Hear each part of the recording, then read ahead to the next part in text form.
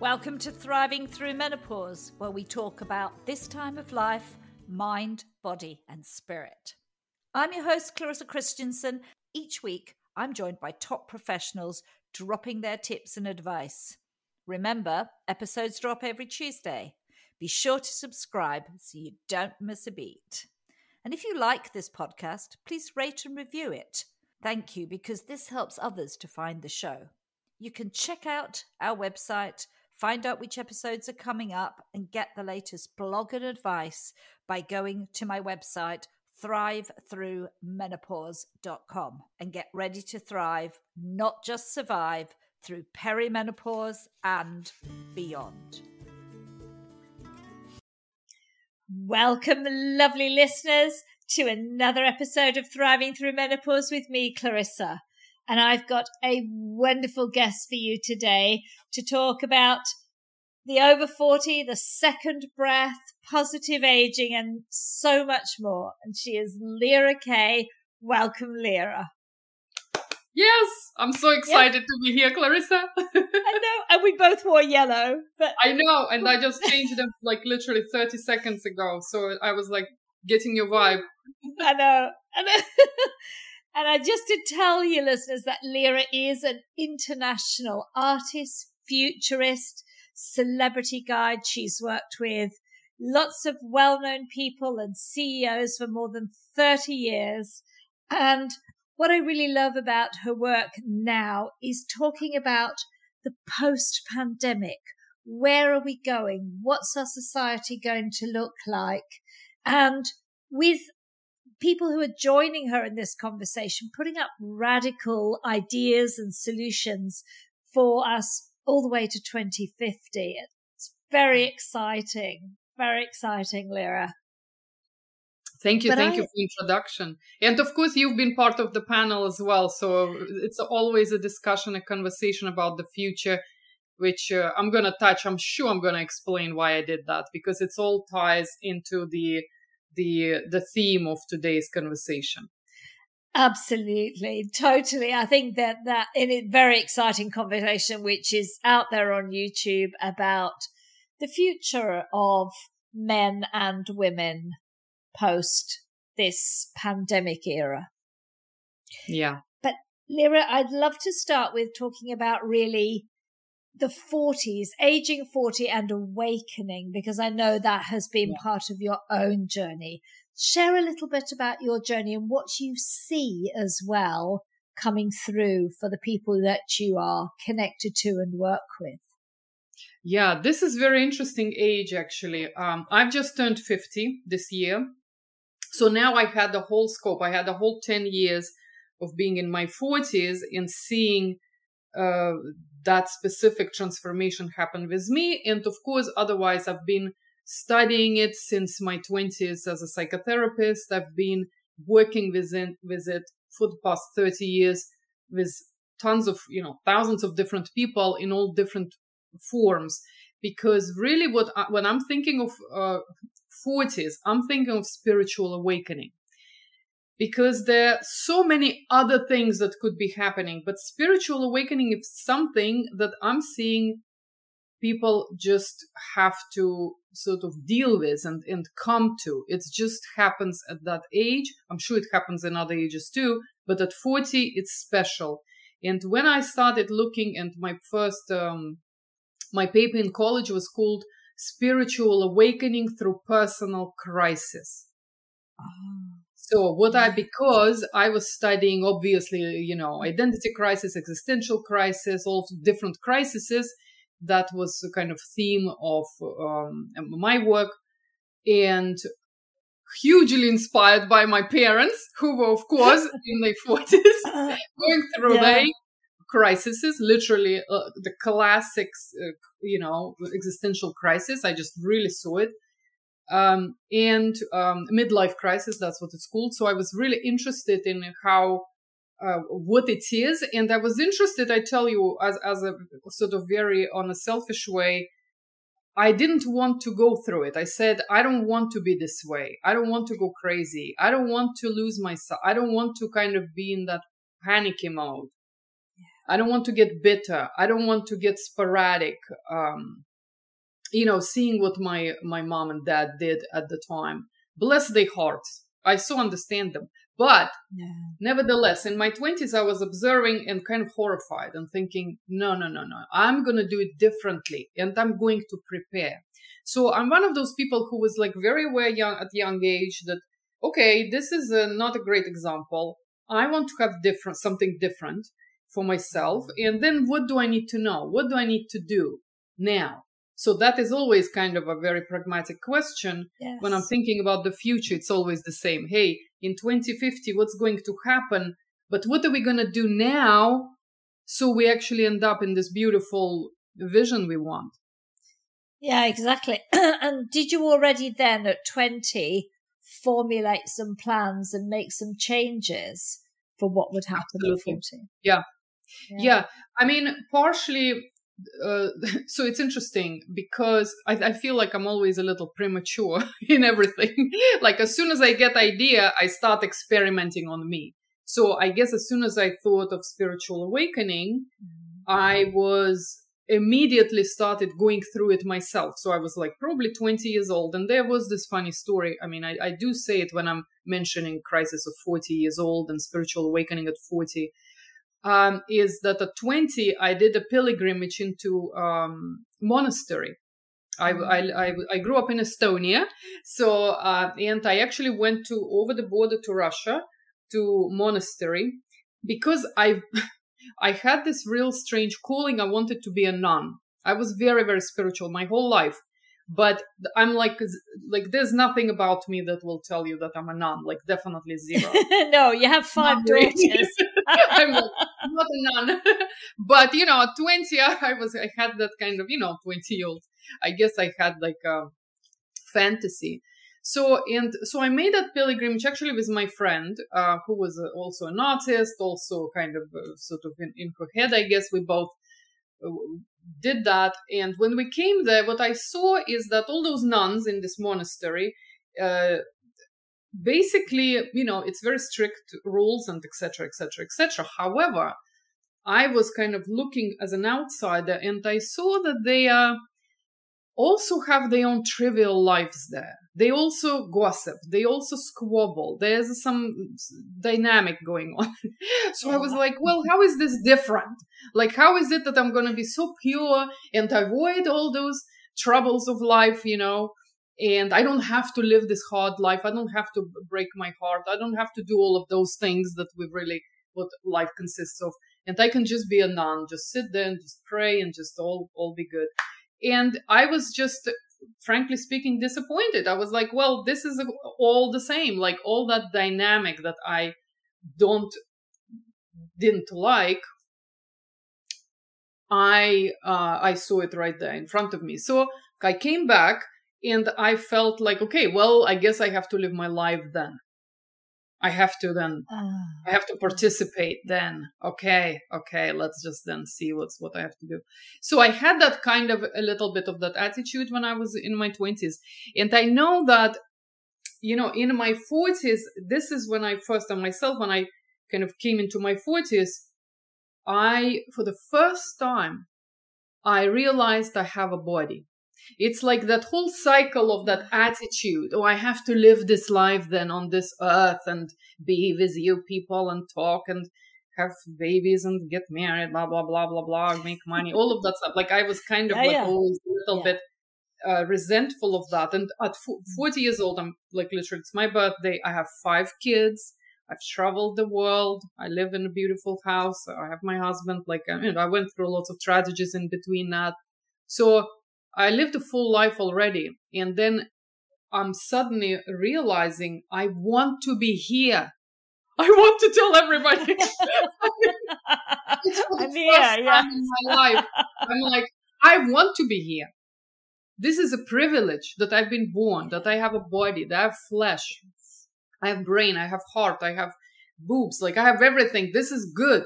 And I was just, for the first time, enjoying myself physically as well. I was like, where had I been this whole time? So I call it a spiritual awakening. Because for me, it was awakening to get out of my head into my body. Yeah. Yeah. And it is So very important. spiritual because if you're human, I'm a very spiritual person in the sense that I always, as a kid, I sense that we have some kind of purpose, that we are not here just for us, that there's something about this body and humanness that is important. But at 40, I actually realized, oh, that's what it is. To be human is a very special experience. It is, yes, you're going to have your pain. Yes, you're going to have your heartbreak. Yes, you're going to have your blah, blah, blah. But this is what you're here for. You are here for that experience and all the joys and all everything. So my life after 40 became much more grounded. I myself became much more grounded. People started, like, I had, I think I was perceived a little bit. I was an artist, and I did big sort of workshops, tons of people. So it was big, larger than life kind of life. And then I think people also perceived me as somebody always on the go, somewhere in the clouds, in the heads, like, 300 miles an hour ideas and stuff. And then suddenly I was like, you know what? I like my food. I like my tea. I like my walks. I like my family. Like, I love all of those things suddenly. And luckily I had a good, big family. I had my 5 kids, just by miracle. I don't know how, because I didn't even feel maternal, but suddenly I felt maternal. Suddenly I wanted to, I was interested. And so it's a big thing I think, to come back to that humanness. And I think it's very spiritual. It's as spiritual as it could get. Yeah, I agree. I think a lot of the time, I've talked to my listeners here about being kind of lost in your head. Yeah. And we're a bit disconnected from the present. And you've really kind of summed that up too, is that we become embodied, and that is a beautiful full spirit, because that's the mind and the body, the whole, and the soul. That's the whole connection. Beautiful. Yeah. Really beautiful. But I mean, then you've talked a lot about that change in your 40s, not only becoming embodied, but how did it change the way that you were working and showing up in the world, Lyra? Well, at 40, it didn't happen I think, it took a lot of time, to sort of, first of all, oh my gosh, I'm a human. Okay. Then a couple of years later, I moved from, I was in Boston at the time, moved to California. So California is very entrepreneurial. And, and I'm from Europe, and I lived in France, I lived in England. So it's not really entrepreneurial. Now I can tell looking back. Okay. So I was quite puzzled, not puzzled, I would say inspired by the opportunities that can really, I really love this. Like, if I make effort, then I can make things happen. So, when I was thinking, I was doing so much work before that, especially working with community and with people as an artist, as the big project. So it's not like I didn't do the work, but at now 42, I wanted to also make money. I wanted to see how can this translate into something tangible, something practical for me. Because now at this point I have kids, they have to go to college. So I'm thinking ahead a little bit, okay? Trivial stuff. Why don't I do the same thing? How can I figure out that it's going to be my business? And I'm telling you, that was a huge journey. So the whole change that happened within me, more grounding, because that grounding at 40 into my body was one thing. Now grounding into reality of what it takes to be successful is very different from even just being physical.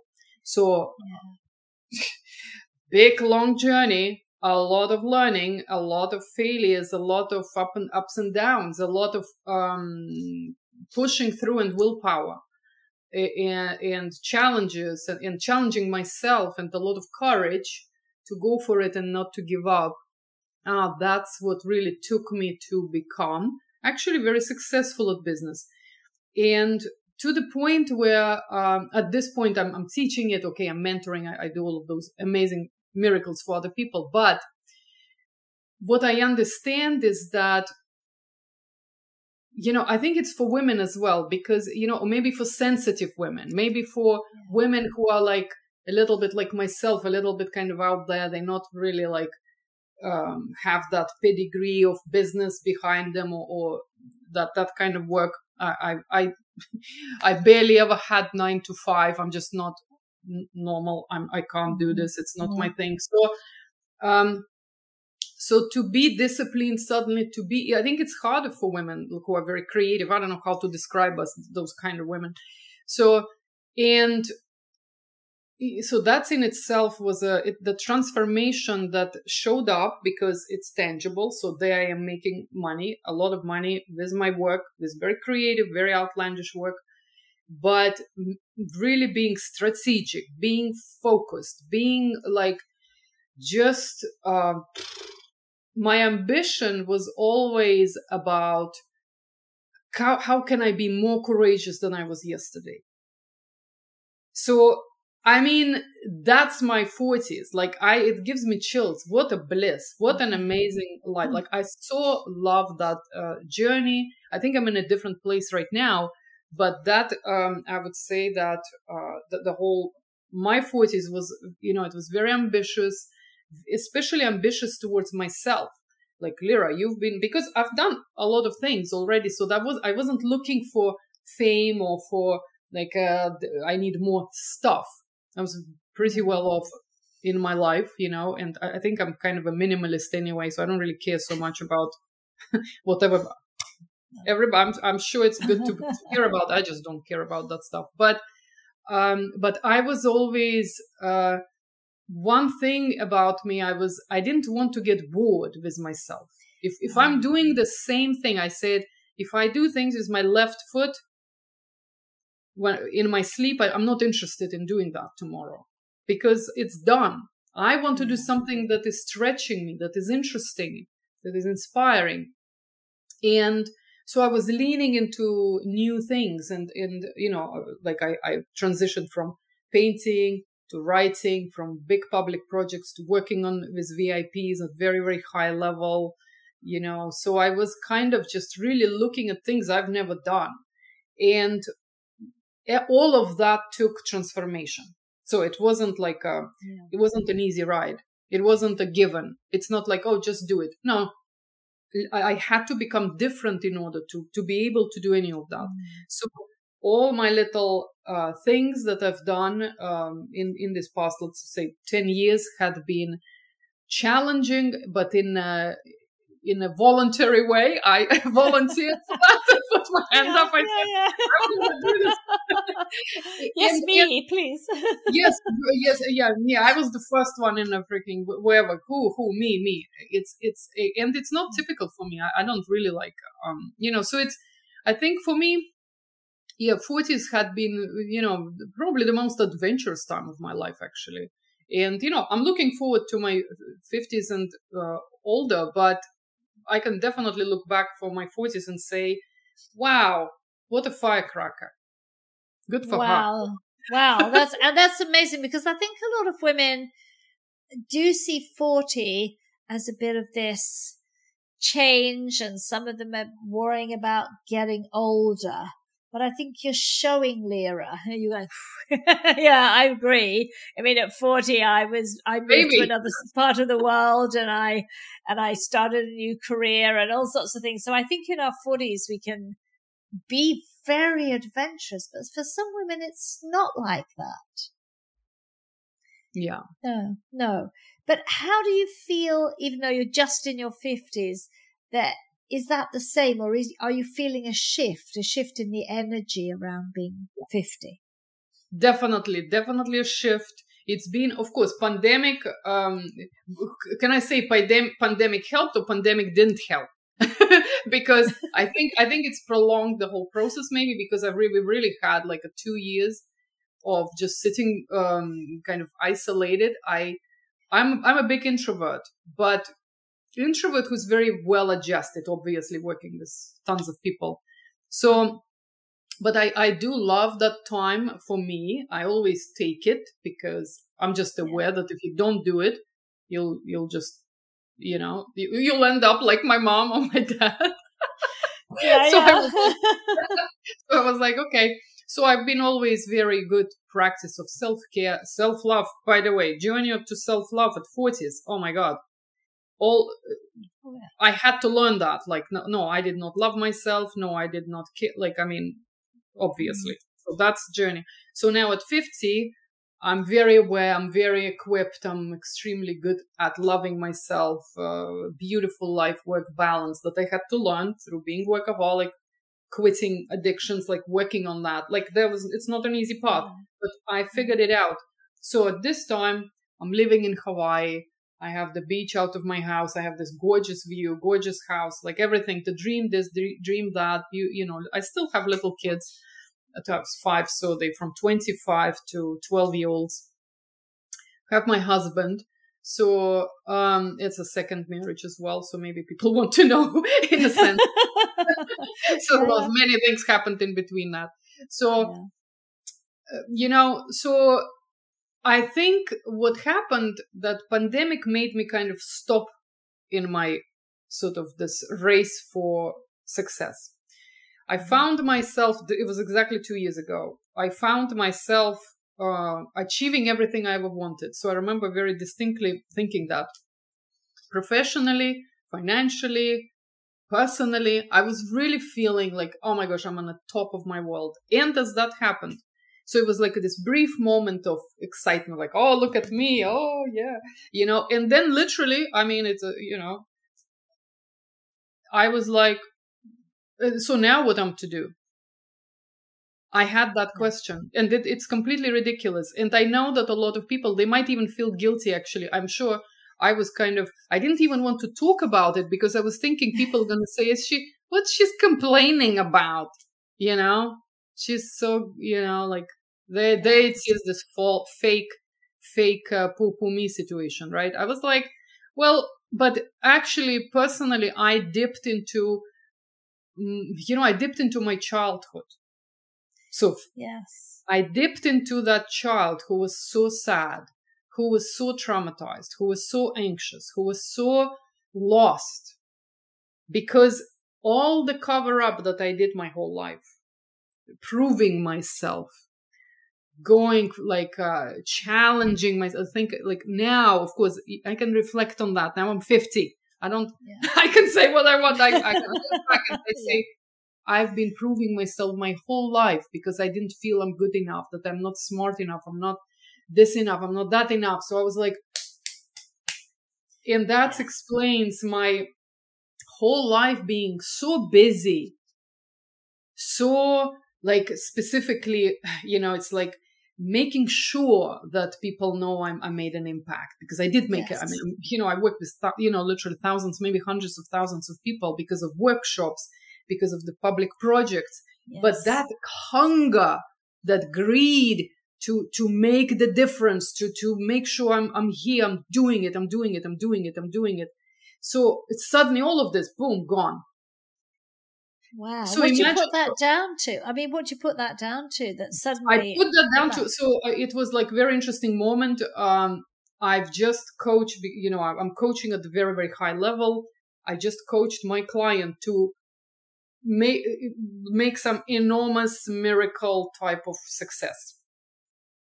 She just finished, and I'm taking them from really almost nowhere and really just like, whoa. And she just closed her 6-figure deal, and we were celebrating, and we were like, oh my God. And of course, with creative work, like, I mean, I'm very into that. I love for artists, for creatives to really be rewarded for their work instead of trying to do some side hustle. So what's not. So basically I was like, oh my gosh, look at me, I'm so good. And she, of course, everybody's like, Lera, you are the best. Like, I'm like, yes, I'm the best. And so that was the brief moment. So and in my own life, I just not going into detail, but I've done very, very well. and I was just like celebrating the whole thing. And even, like I said, it just happened like boom. So I guess that I lost the drive. I've lost that reason, the deeper reason, not the reason that I'm telling on my website to people. The reason that was actually there, deep down, buried. It's my little child, little 6-year-old Lyra, who decided that she's not important unless she's doing something useful for people. Yes. I get that. This sort of outward recognition. Yes. So that's what happened. So that's what I was. So it is very internal. Nobody knows, and nobody, of course, can see that in you. It's just you. I'm just feeling this. And as I am working with transformation a lot, and of course, do it for other people. So I recognized it. I was like, Lyra, don't run away from it. Because, instinct is, oh, let's just cover it up. Let's just have a next project. I can do, I have tons of people. Of course, I can do another project. And I was like, no, stop. And I remember sitting there in Hawaii. We just came for a holiday to celebrate, right? So, and I'm sitting in this house, and the roosters are screaming, and this ocean, pandemic, it's all shut down, so you can't even go to the beach, so it's all ridiculous. So I was forced to sit, and I said, Lyra, you have time. There's nobody sitting there with a whip making you do anything. You literally have time. So enjoy this. It wasn't enjoyable emotionally, but of course it's enjoyable in the sense that wasn't I lucky to have 2 years to just sit and really indulge in self-reflection, transformation, that growth that needed healing, that needed to be happening. So I did all of that, and it was mystical. It was amazing. And it took me that long. I'm not saying, I grew out my gray hair almost as a symbol of that. I told myself, I want to see who I am. Who am I after doing all this work, after being on public my whole life, having those brands, right, that I've created, and brand is a brand. And now what is me? I didn't know, because I was like, platinum blonde. I'm actually naturally brunette. Isn't that interesting, right? So I always had very, obviously like black hair. Then when I was like late 30s, I started getting gray hair. I became blonde just because it was easier, because I was tired of covering up my roots. And then, so I was like 48, I guess. And that's when I said, okay, well, maybe it's time to actually see what is there. My husband was like, Lyra, I want to see what you are. Like, let's just look. So he was very encouraging. And I was like, okay, let's look. What is that? And because I haven't seen myself for all those years, you see? So, so 2 years, and I would say just now I'm coming out on the top of it, because there were times that were dark. There were times that were hopeless.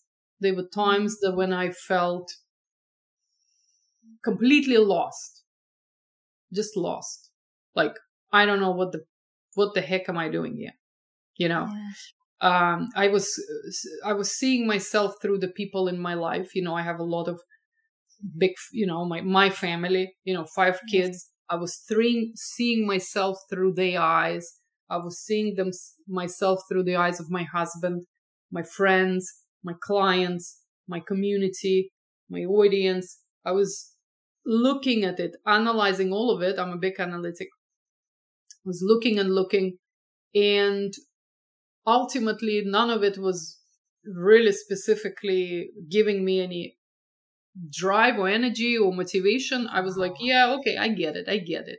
Of course. But internally I had to find myself. So A long journey. I think I found almost like a process how to do it for myself. So of course, I'm like a big teacher. So of course I teach it. It's I'm sure I've started talking about it, but it was about really going back. First of all, finding myself before any of that drive to prove myself came along.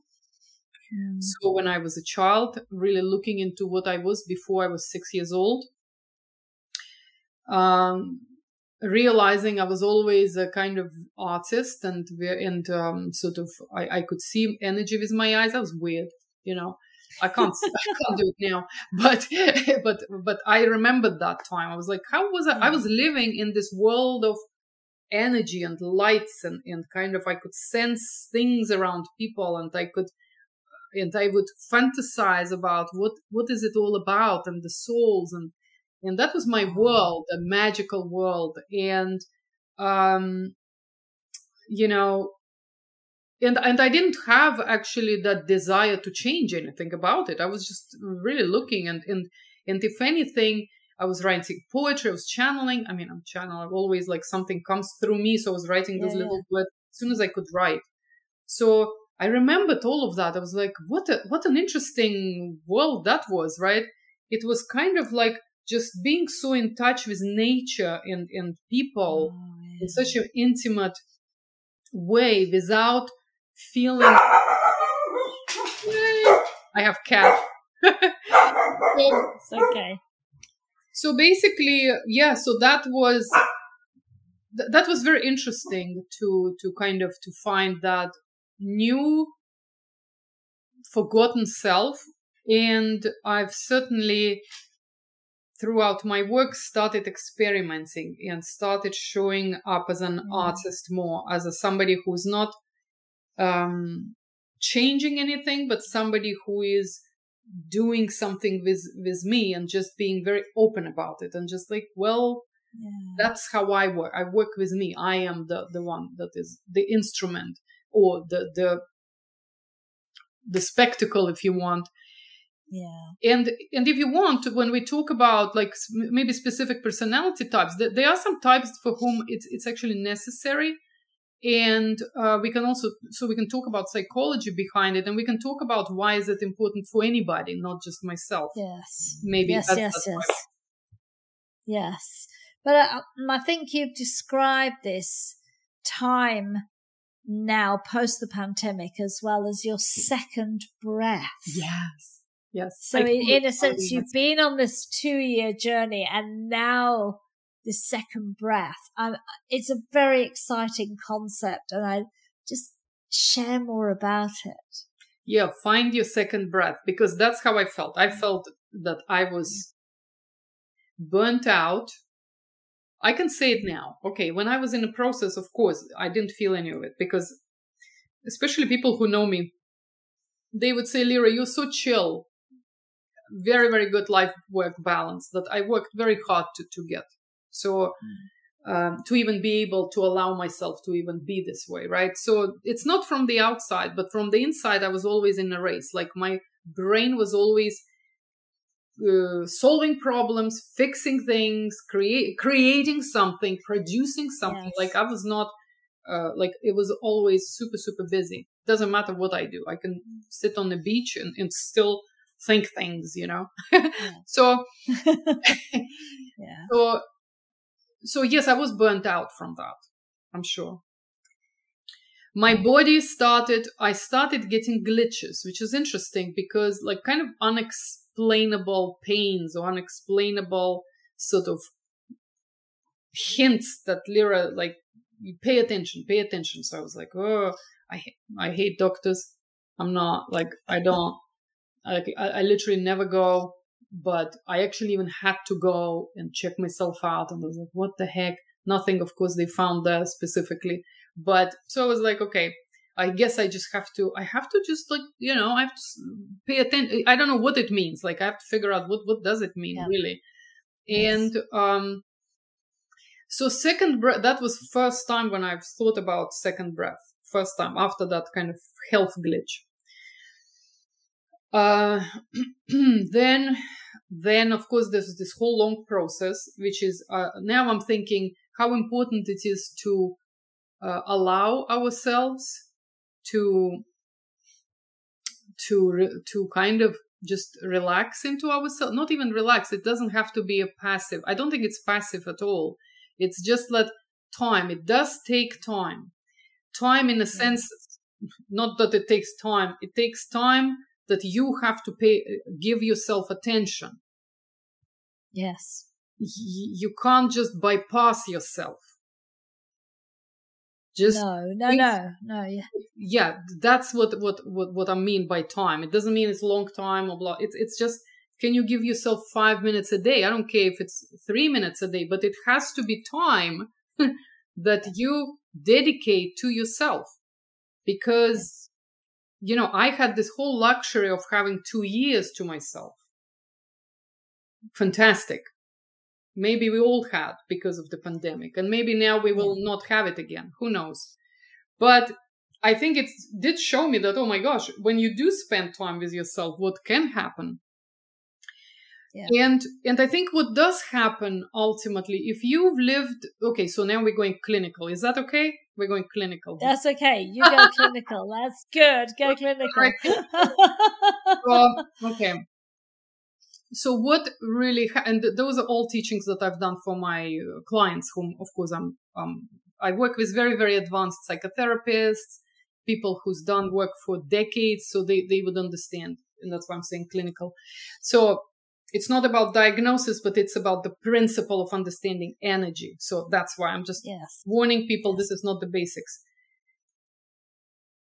So what I'm seeing is that people, let's say myself or other people, because I see that, live in the high. When I'm described my 40s, I was on my high horse and my high energy in my high. I can also say I lived with a lot of anxiety, a lot of unsolved problems, lack of skills, lack of understanding of what specifically priorities are. So you do everything just in case. You put yourself everywhere just in case. You really push yourself. It comes from anxiety. I'm not good enough. I'm generalizing. I'm going really straight. If you strip down all the other reasons why you did that, at the end of it, I'm just thinking that I'm just like everybody else. I'm pretty sure that I'm not alone sitting there at 6 years old deciding that I have to prove myself. I think it's me. I think that's a turning point. Of us. So many of us around that time think, and I think that's when they say particularly girls start saying things about themselves like, oh no, well, I can't be a this and I can't do that.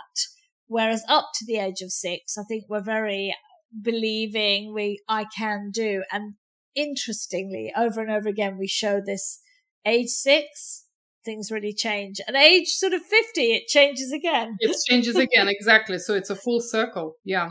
So basically, if we generalize and cool it without, like I said, I'm not in a pharma industry. I'm not trying to prescribe drugs. So I can say it what it is. It's an anxiety-driven behavior the whole life. So generally, what we're doing, we're gaining skills to cope with reality. We are trying to improve as much as possible, organize things. If we figured it out, this is I'm giving you guys like super, super powerful shortcuts. If you have anxiety, one of the things you need to do, you need to use that energy. This is not bad energy. It's just the nature of what you live, but use it wisely. And there's 2 things you need to do. You need to minimize and you need to focus.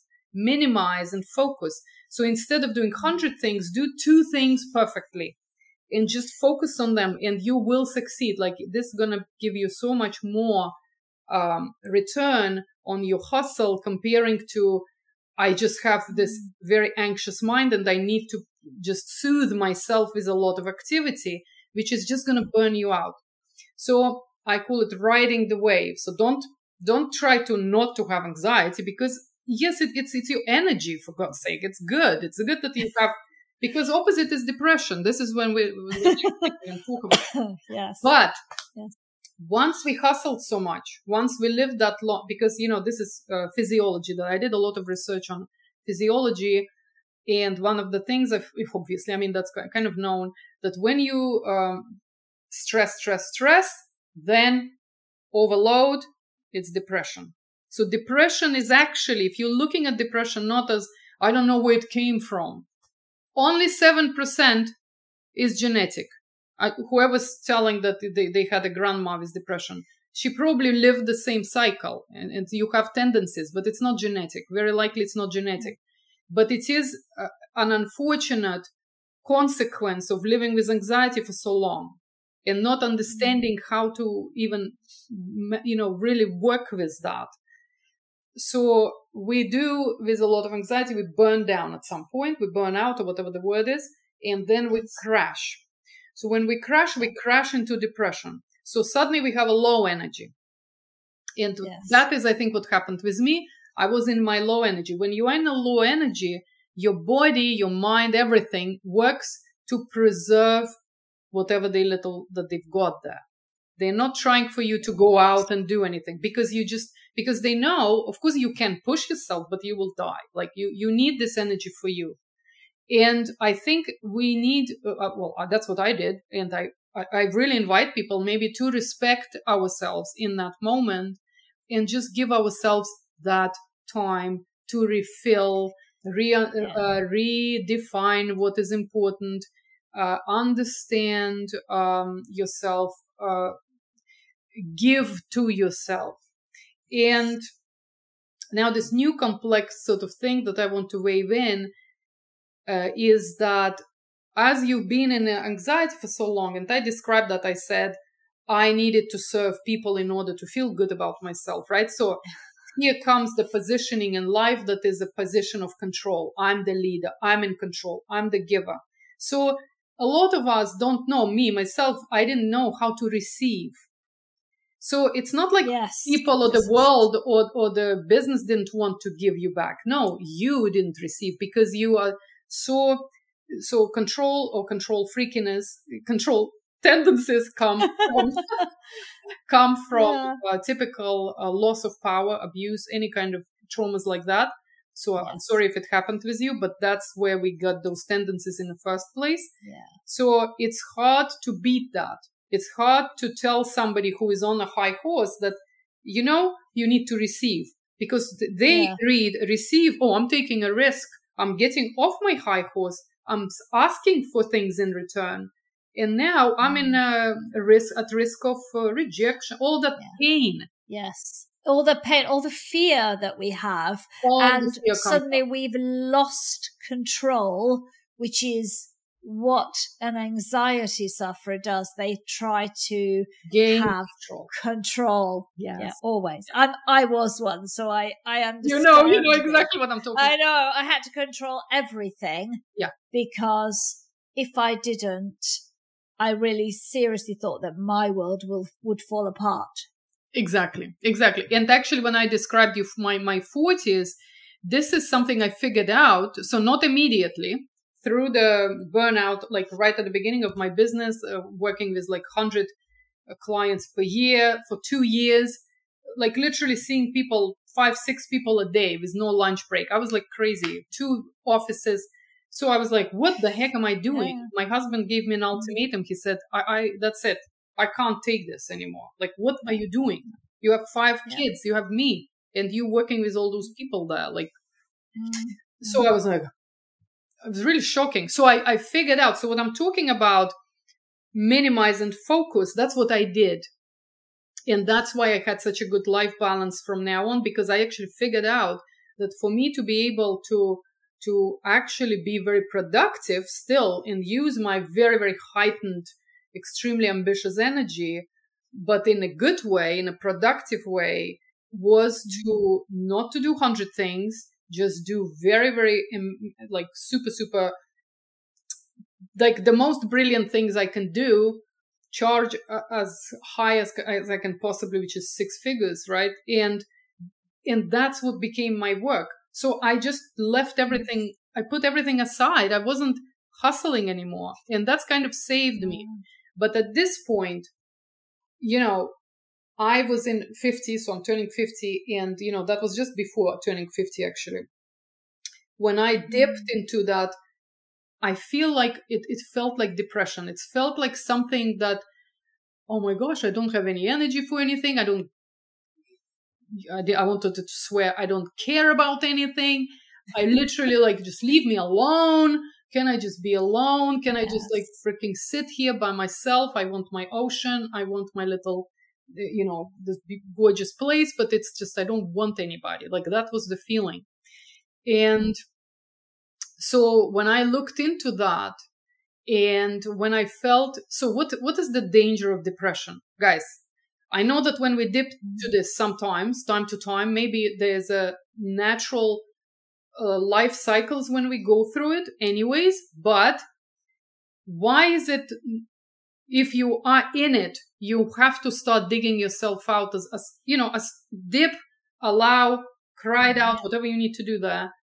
Yes. Process it, heal it, but you need to start getting out, because if you're in a depression for too long, you're creating yourself anxiety again, but not the good one, because you're gonna have stuff piling up, unfinished stuff, that then you're gonna be forced to attend to it, and you might not want to attend to it like you attended before, with this pushing through, because you're different.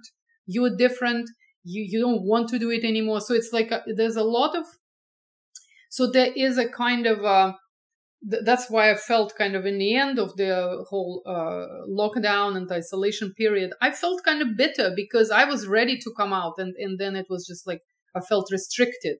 So part of me became kind of rebellious and kind of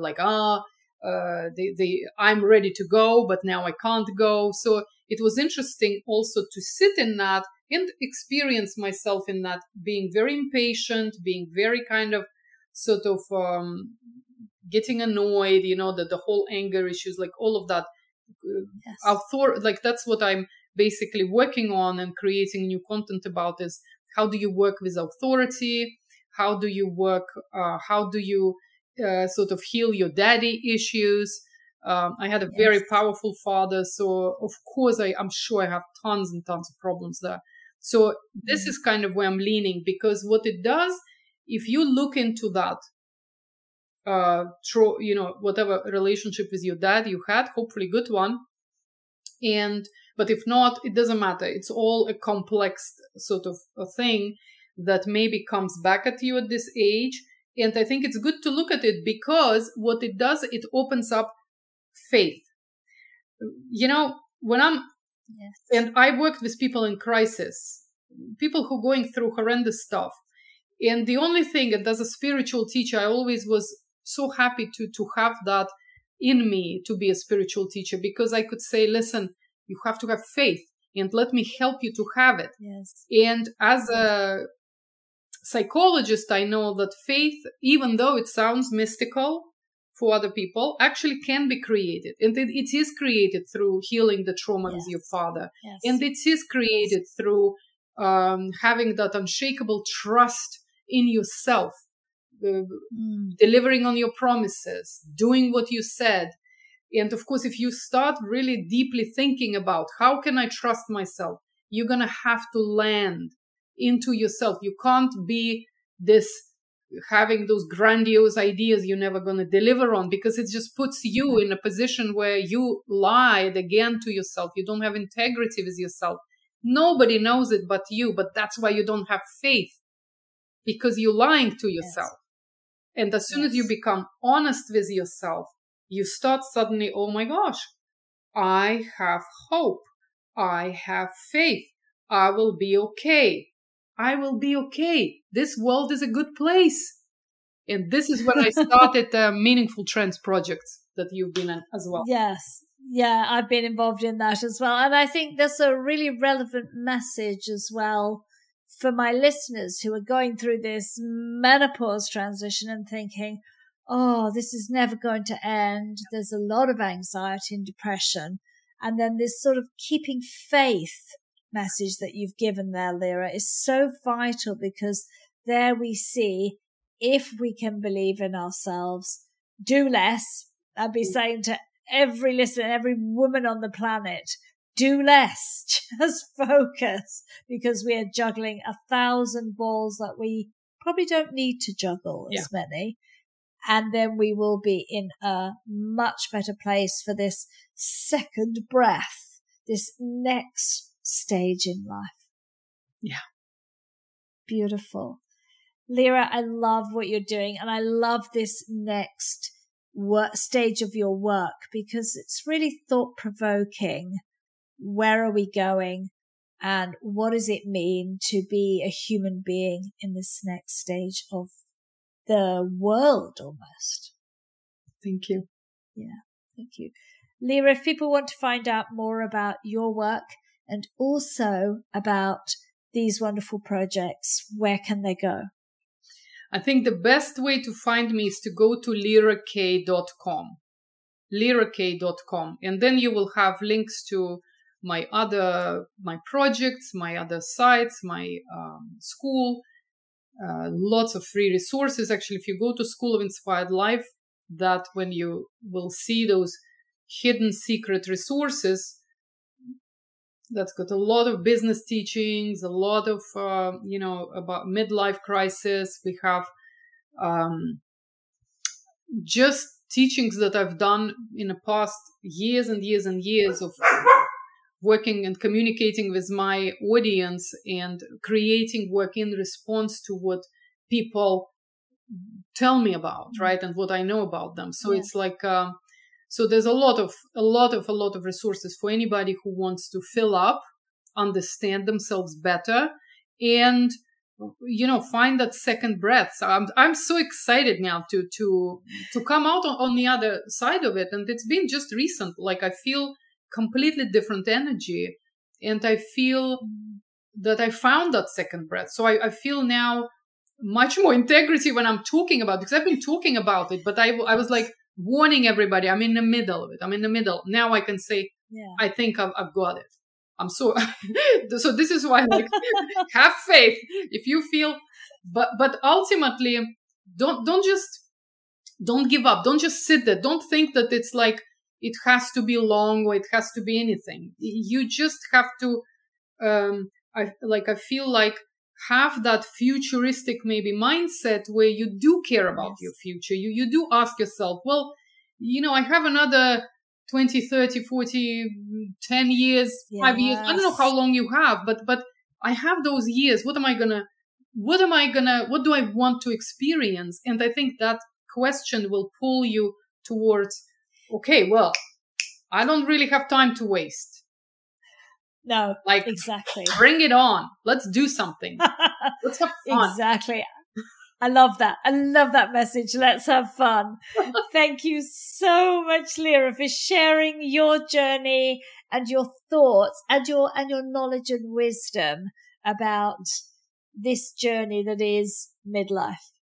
Thank you. Thank you for inviting me. It was amazing. I love your website, your podcast. Thank you. Thank you for listening to Thriving Through Menopause. If you like this podcast episode, please hop over to my website, thrivethroughmenopause.com, and rate and review it. And thank you if you do that, because it helps others to find the show. Want more news and views on perimenopause and menopause? Then sign up to my weekly newsletter, Heart of Menopause, over on Substack. Thank you once again for listening, and see you next week for another guest interview helping you to thrive through menopause.